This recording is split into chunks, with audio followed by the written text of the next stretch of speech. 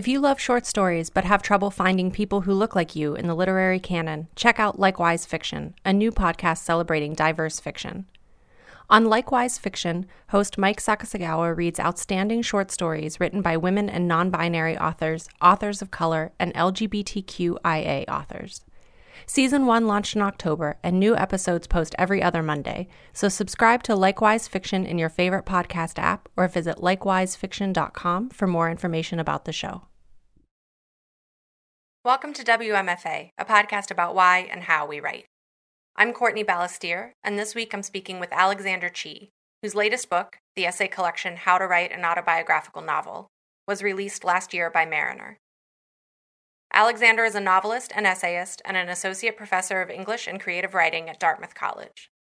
He is a contributing editor at The New Republic, an editor-at-large at the Virginia Quarterly Review, and a critic-at-large at the Los Angeles Times. How to Write an Autobiographical Novel traces Alexander's coming of age as a writer and a gay Korean-American man, from studying under Annie Dillard at Wesleyan and attending the Iowa Writers' Workshop to becoming a political activist in San Francisco and dressing in drag for the first time. The title refers, somewhat sarcastically, to his debut novel, Edinburgh, which centers around childhood sexual abuse, something Alexander was also a victim of. Throughout How to Write an Autobiographical Novel, masks emerge as a theme. Versions of ourselves that we wear, then forget or choose to ignore, are not really us. In one of my favorite passages, from the essay The Guardians, he writes, "The attention you need to heal you have been taught will end you, and it will. It will end the pain you have mistaken for yourself." Alexander is a writer who makes me want to read and makes me want to write. When I first read How to Write an Autobiographical Novel, I was so moved by it that I photocopied my favorite passages before returning the book to the library. One is about first novels. Edinburgh was not the first novel he started, Alexander explains, but it was the first he finished. "I finished because I asked myself a question," he writes. "What will you let yourself know? What will you allow yourself to know?" In this conversation, we talk about the difficulty of this confrontation and how he keeps showing up to face it. We also talk about layers of revision, the virtue of keeping a novel journal, and how and why to keep writing in dangerous political times. You can hear a bonus segment from our conversation, in which we discuss why Alexander loves writing on trains and the appeal of what he calls the moving desk, by joining the WMFA Patreon community at patreon.com/WMFA podcast and pledging just $2 a month. There's a way in which we imagine that writing is this thing that we do alone. I don't know that's any good for us.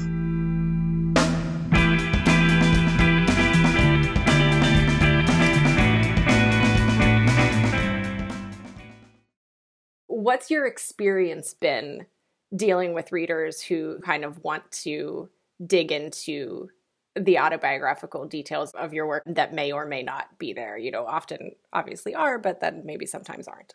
I remember the first time someone asked me how much of this is autobiographical. I was really startled.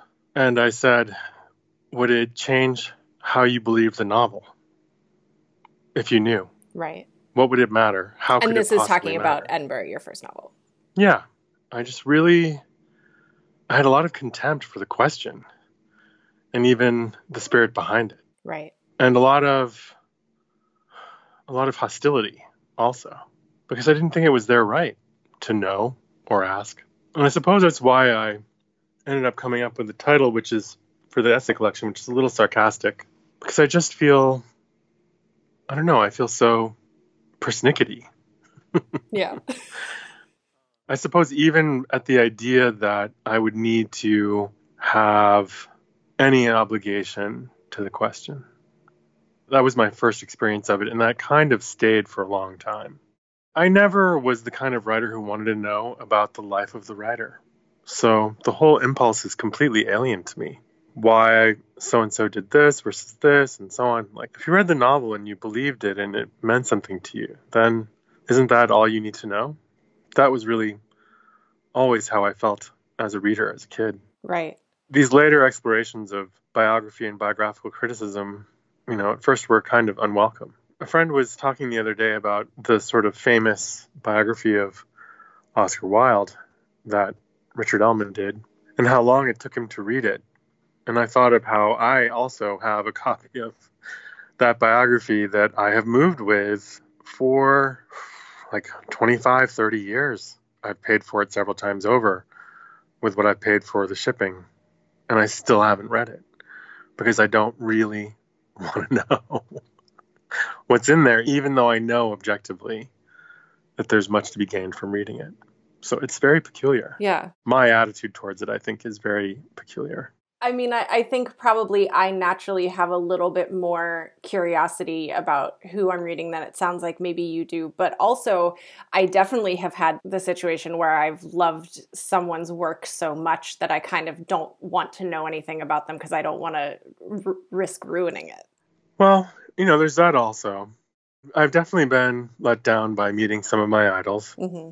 And I suppose what I've learned from that is to simply allow them to be human, which I think then later meant that I had to extend the same courtesy to myself. Yeah.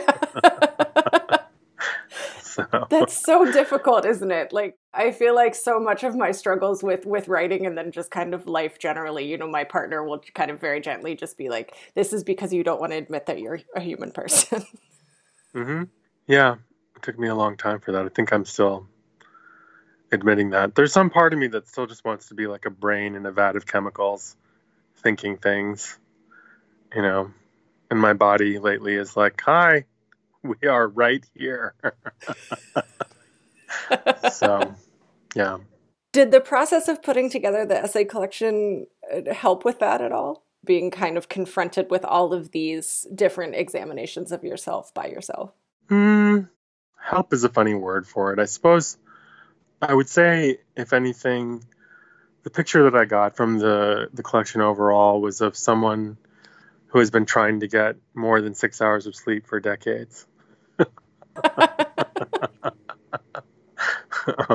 I was going through my journals and found an entry where I reprimanded myself, like I think 1995, and I was saying to myself, "You really need to get more than 6 hours of sleep." And I just laughed because it's still the struggle. It's still the struggle. But that's not very exciting, I suppose. I think there was also the way in which I think I wasn't real to myself enough, and I think I paid a terrible price for that. It partly had to do with the way I had decided to deal with abuse, which was to sort of, and I describe this in the collection, to perform a version of myself who didn't know that about himself, didn't know what he had felt and what he had gone through. And then at some point that fell apart and was unsustainable. Right. And that was probably the most revelatory of the visions. That is something that really spoke to me. I had first read this collection from the library, and so I Xeroxed all of these pages before I took it back because I loved them so much. And something that really spoke to me, in a different way or for different reasons, I guess. But in the essay, The Guardians, you imagine that the worst thing is that someone would know the attention you need to heal you has been taught will end you. You have been taught will end you, and it will end the pain you have mistaken for yourself. That was a really powerful line to me. That this idea of just like this shadow self that you've constructed and kind of stopped questioning whether that's real. Yes. I think definitely one of the big revelations for me in the last 15 years has been the way in which there are things about myself that I thought were my personality that were in fact just ways that I had adapted to being around people and carrying various identities that I wasn't sure I could occupy, or worse, reactions to trauma that substituted for personality traits. I think I'm still unpacking those, still finding them. I think it's just something that comes with time, and when you feel, you're in a relationship with somebody who you can go through that with, and it won't chase them off. One thing that was really emotionally difficult to face in writing after Peter was realizing not just the grief I felt at the loss of him, but also the grief I felt at the part of that story that's about me being in a relationship with someone who loved me and who I loved, so that I felt safe enough, apparently, to begin re-experiencing memories of trauma that then broke us up. And I'll always be a little haunted by that. Yeah. Yeah. Everything you're saying is aligned with the thing that I've been thinking about a lot lately in my own practice, which is how to make my writing practice feel safer. Mm. And when you think in terms of, especially when you're digging up things like that and you're really kind of forcing yourself back into a place that maybe not even back, but just into feelings or into states that you don't necessarily want to be in. I would love to talk about how you kind of navigate that process. How I navigate the process. Someday I will have a process. Yeah, process in a very loose sense. Just sort of how you get yourself to keep showing up is basically what I'm asking. So I've had a recent adaptation that I think is really interesting. In the past couple of years, I've been busier than I've ever been in my life, and it's been a little dissipating. I found myself having days where I would just treat writing like it was something that somebody else did. And I was sitting last night at a dinner listening to someone perform that defense of not writing, where she says, well, I like to think that my brain is always working on something, et cetera, et cetera. I didn't have the heart to say what I felt, which was, yeah, but you know what? You're not actually getting any pages done. So I've started participating in something called The Grind. It's basically a group of writers who agree to email each other something that they've written every day for a month. And so you have to write at least one sentence. You sign up online, you have to be, I think, referred by someone to do it, but it really forced me to finish several stories that I have not previously been able to finish.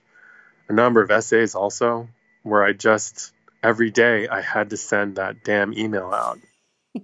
And my agent was, skeptical. She said, it sounds like an IP nightmare. It does. I said, well, sounds like several kinds of nightmares. Right. And you're not supposed to comment on anybody's work. There's no workshop aspect to it. It's really just you doing it and them doing it also in reciprocity. You're just holding each other accountable. And I think those kinds of groups are actually really powerful. I also have been in a writing group that meets at least 5 times a year, sometimes more, with Mira Jacob and Bill Chang and Luis Jaramillo and Brittany Allen, Julia Phillips. We've really been doing a great job of seeing each other through a bunch of stuff. There's a way in which we imagine that writing is this thing that we do alone. I don't know that's any good for us. I think, if you can find a writing buddy, somebody that you both agree to go someplace together and write, and you don't talk to each other, it's a little bit like that email accountability thing. I think that helps you get through it. Right. Like you're saying, having those people there when you are working through things that are kind of more challenging to face. Mm-hmm. That brings up something that I wanted to talk to you about too, a little bit of a tangent. You are very active on Twitter, and I see a lot of writers talk about how meaningful you've been to them as a source of support and mentorship and just kind of writerly friendship. So that idea of community seems to be something that is very powerful with you, especially. I don't know. I feel like I keep noticing writers being like, oh my God, Alexander Chee is so amazing to me. He's so friendly, Oh, thank you. That's very kind. Yeah, I think one thing that's been really challenging for me about Twitter in the last few years is the way in which it's become a kind of organ of state terror, really. Uh-huh. Yeah. Because of the president. It's how he generates a certain amount of constant turmoil and pain, really, like emotional pain. If you're sitting there wondering, like, whether you're going to have health care, whether you're going to be deported, or whether someone you love is going to be deported, or if they're going to end birthright citizenship, those kinds of things hanging over the air, things that attack the bedrock of the country, it's just really difficult to go to that same place and be like, hey, and now for some writerly community, Right. It just feels very strange and more than a little difficult. But at the same time, those writers who are still there with me, it means a lot to find each other there. And I think even if it's just some small comment that allows you to return a little humanity to yourself, that's really what it's always about. Yeah. And you talk about in the closing essay of the collection on becoming an American writer. I love the way you frame the struggle of doing artistic work in a time like this and feeling like, in some cases you're in literal danger. And so how do you reconcile those ideas? Can you talk a little bit about that essay? And it began with an email to your students, is that right? Yeah. So I sent an email out to my students back at the beginning of the Gulf War, if you can believe it, by which I mean when we invaded Iraq. Mm-hmm. Right. And so I suppose technically the second Gulf War. There was a lot of talk back then about the draft being reinstated. And it felt like a really dark time and a really helpless one. I spent most of the Bush presidency, George W. Bush, feeling like I was in the back of the car while someone drunk was driving and just laughing at everything terrible. Mm-hmm. And so with a kind of exhausted gratitude, I greeted the Obama presidency Right. when it came. It was just like, it could not have been more different. And to now be back in this kind of chaos where it's not just a drunk driver, but like everybody he's passing on the highway is drunk also and drunk on power, Mm-hmm. I was trying to write to them about being a writer and why I thought it mattered, because I was tired of being made to feel decorative or inconsequential. The other day I was at a park where there was a Rip Van Winkle statue and all these people were coming up and getting their photo taken with it. And no one knew the story. And I thought, what an incredible metaphor for being a writer in America, where like your character is more famous than you are, but also no one remembers even the story, much less you. But they're still there, posing with the statue. It was an attempt to make them see the way in which art, when it survives, does something that nothing else does in human life for protecting what it describes, and how committing to that is one of the best things you can do. Yeah, you use this expression, speaking to your dead, which I loved. Yeah, that was really something that I discovered, as I describe in the essay. I've been asked to write a poem, an elegy for a friend who had died. And I was really struggling with it. And then I realized that it was because I was writing it to other people and not to him. And so I had to imagine what I wanted to say. Like, if I was writing him a poem that I would give to him and he would read, if that were somehow possible. And that made all the difference. Suddenly all of it came together. And I wrote something that I am still proud of. Have you joined WMFA's Patreon community yet?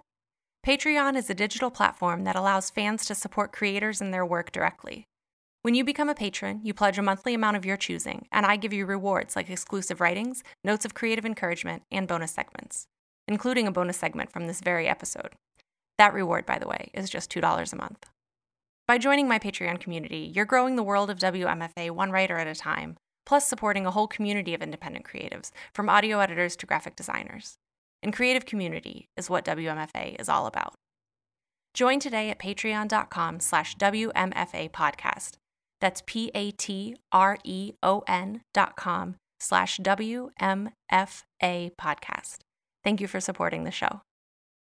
That reminds me when Aro Kwan was on the show a few weeks ago, and she talked about, I think, a talk you gave maybe at Bread Loaf this year, but she talked about what a revelation this was for her, this idea of not just who is telling the story, but like why they're telling it right now. Which seems kind of a piece of that too, more broadly with our work, thinking about what is the urgency of this narrative. Right. That was a talk that I gave at Bread Loaf about something called point of telling, which is, it's related to point of view, but it's essentially, why is this story being told now? And what makes a story possible? I think of it as related to what I call the extraordinary time of a character in fiction, which is when the writer is looking into this life of the character, and there's just this one section of their life that is the subject of the story, the section of this life that is more significant than all of the other parts of their life. And so why are we there?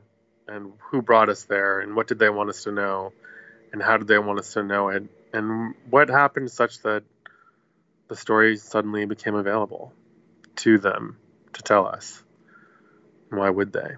Do you find that that's kind of one of the foundational pieces for you as you're drafting to kind of figure out, kind of unlock that question? Yes. And, when I teach it, I tell students the reader doesn't have to know, but they have to be able to feel it. Mm-hmm.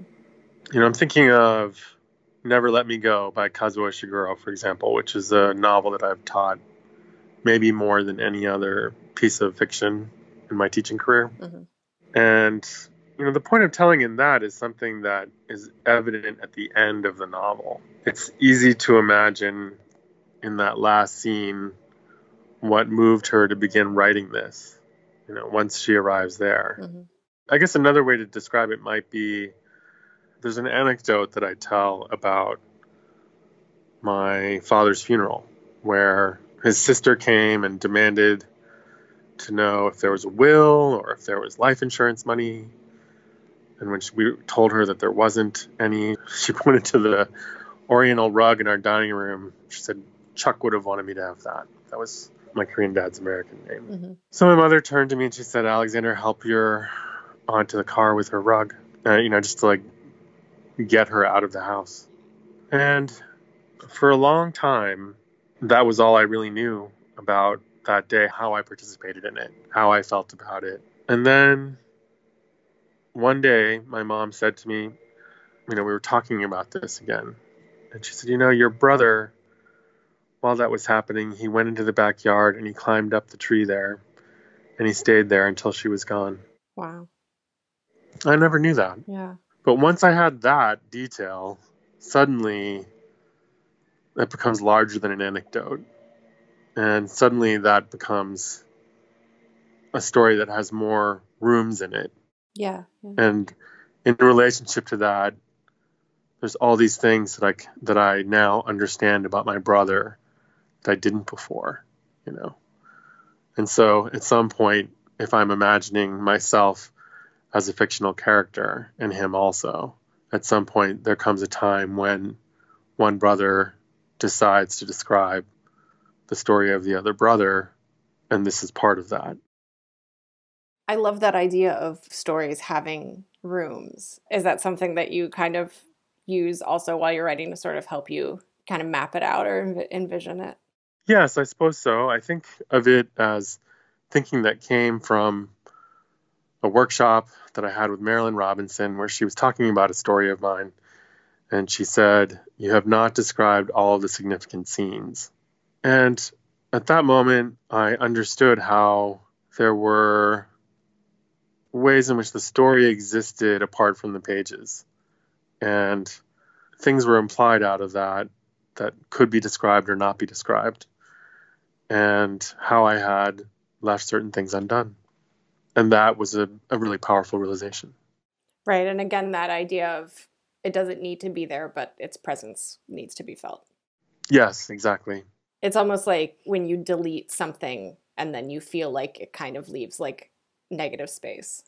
Right. Which is why I usually try not to delete whole pages or paragraphs out of a manuscript. I try to put those off in a little file of extra things. Yeah. I was reading an interview where you talk about that. I do that too. A lot of writers who come on talk about that, and it is a nice, I don't know, going back to that feeling of safety, there is just a little practical safety of it's gone, but it's not gone. I was really fascinated reading this interview with you about all of the, I mean, this is part of what is so much fun about the show is I love talking to people about all the kind of weird habits that they have. The idea of a novel journal also really won me over. Can you talk about that a little bit? Explain that to listeners. Oh, sure, yeah. I was having difficulty managing all of my research, and I was having difficulty with even just keeping track of my thinking. And I think there was a day when I found that I had written a scene that I had already written, but in my mind, somehow I'd forgotten that I had written it. I've done that And I for started to feel insane. So I realized that I needed some stronger record of what I was doing than simply the files in my computer. Something that would allow me to focus in more every day and follow my own thinking day to day. What I began doing was creating an entry at the end of work. Nothing usually too heavy, but just, odd complaints, half-formed ideas, questions that I had about the work, and then returning to that the very next day as I began. And I would also keep there, like, if I opened any particular documents, what the names of those documents were, and if I had page numbers that I was concerned about, I would also put those there. And it really did help me focus a great deal.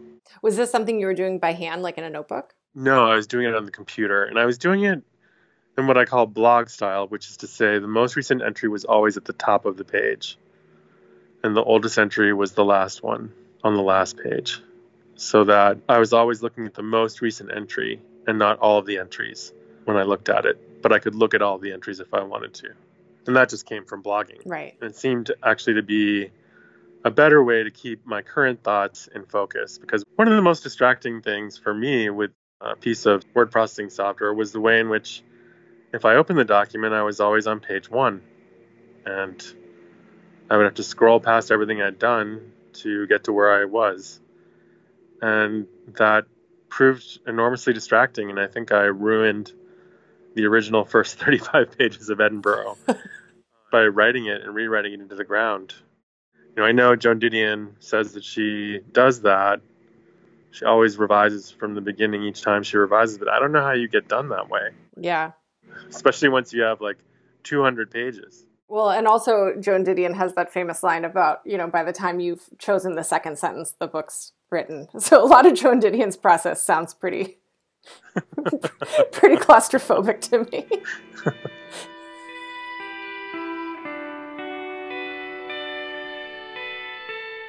In that same essay, or in that same interview, rather, another thing that I really thought was super interesting was revising with a kind of specific concept or concern in mind each time, like revising for voice and then revising for imagery. Yeah. Can you talk a little bit about that? I can think of it as like layers of revision, different layers of concern. You try to have it all together as much as possible, of course, but I suppose it came about first, learning from Annie Dillard to circle verbs on the page and count them as a way of figuring out, like, how many verbs were you using, what kind of verbs were you using, and it created a real, like, extraordinary distance between what you were writing, such that you could just look at it differently, have more distance on it. From verb tenses, I went to, have I described everything? Have I said everything that needs to be said about what I want them to experience on the page from the level of the physical? Have I described what the bodies are doing enough, if the bodies matter to that? It's like set decorating. Is the pistol in the drawer for when that happens, when the pistol has to be taken out of the drawer? I think of it like that. Especially if you're writing, autobiographically. One thing that I definitely learned from the essays was that I fell into the old trap of thinking that because I knew what I was describing, everyone else did too. Of course, yeah. So I had to force myself to go back in and really describe things in a way that I was too often leaving out. Well, and I would love to talk about that too a little bit with Queen of the Night, because there's such, like, the world building of that is such a massive undertaking and is so thorough. And I'm sure that there was a lot, obviously you go into in the back matter of the book how much research was involved, which is a ton, but kind of making sure that all of that is sort of permeating the story must have been its own very specific challenge. I don't even know at this point how I wrote the book anymore. So I think a lot of it was about letting certain information filter through your intuitions. So thinking about things that way. And through that, arriving at something that felt interdimensional and something that felt like it had life in it. Sometimes it was about finding a certain historical detail that explained everything about a particular character, especially if they had been a historical character. So once I learned that Ivan Turgenev had a very high voice, despite being this very imposing giant of a man, once I learned that he wrote with a bust of Pauline Viardot Garcia, his friend and lover, in front of him, even though he also lived with her.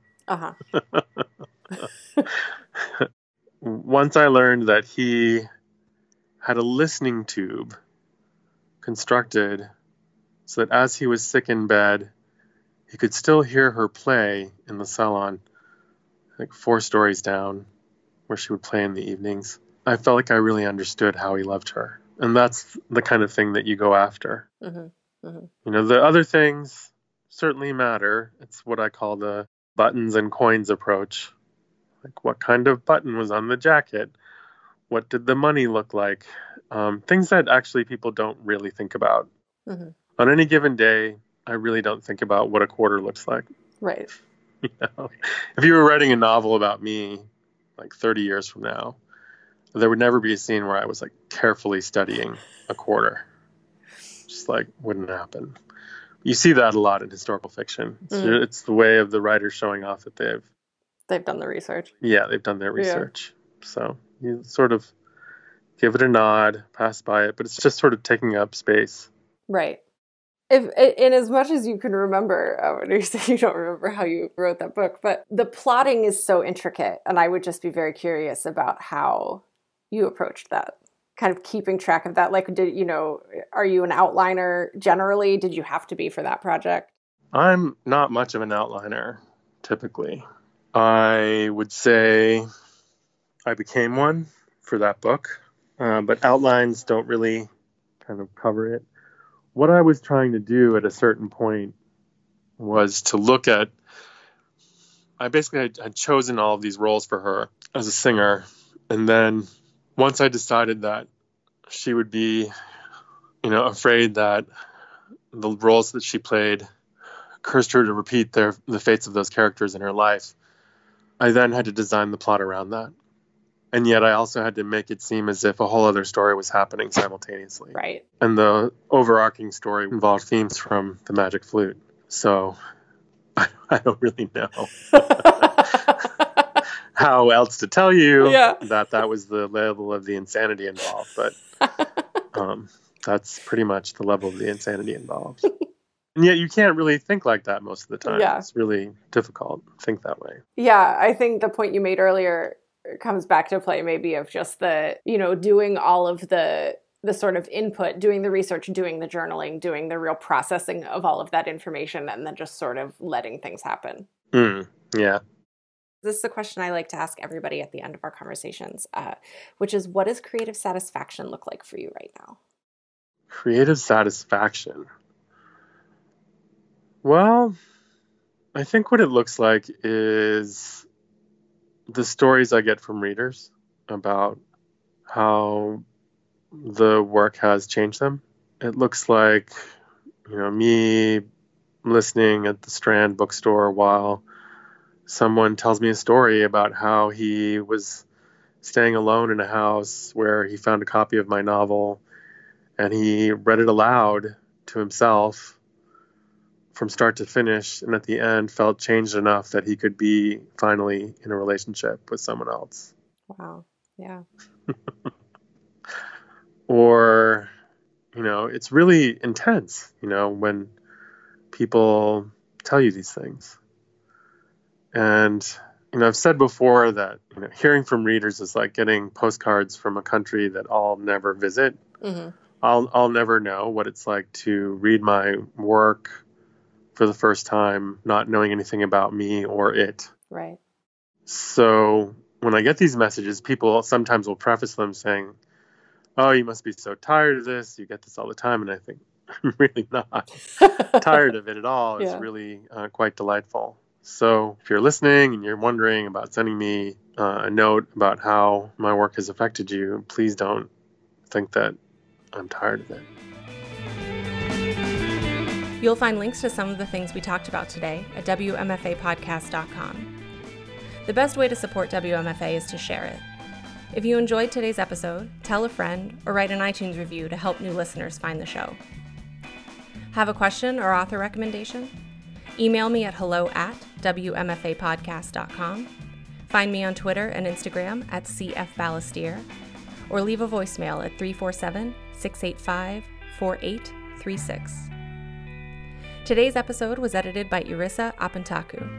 The WMFA logo was created by Unsold Studio, and our theme music is Jazz Dancer by Double Winter. Find them at doublewinter.bandcamp.com. WMFA is made in Pittsburgh by Courtney Ballestier, LLC. All rights reserved.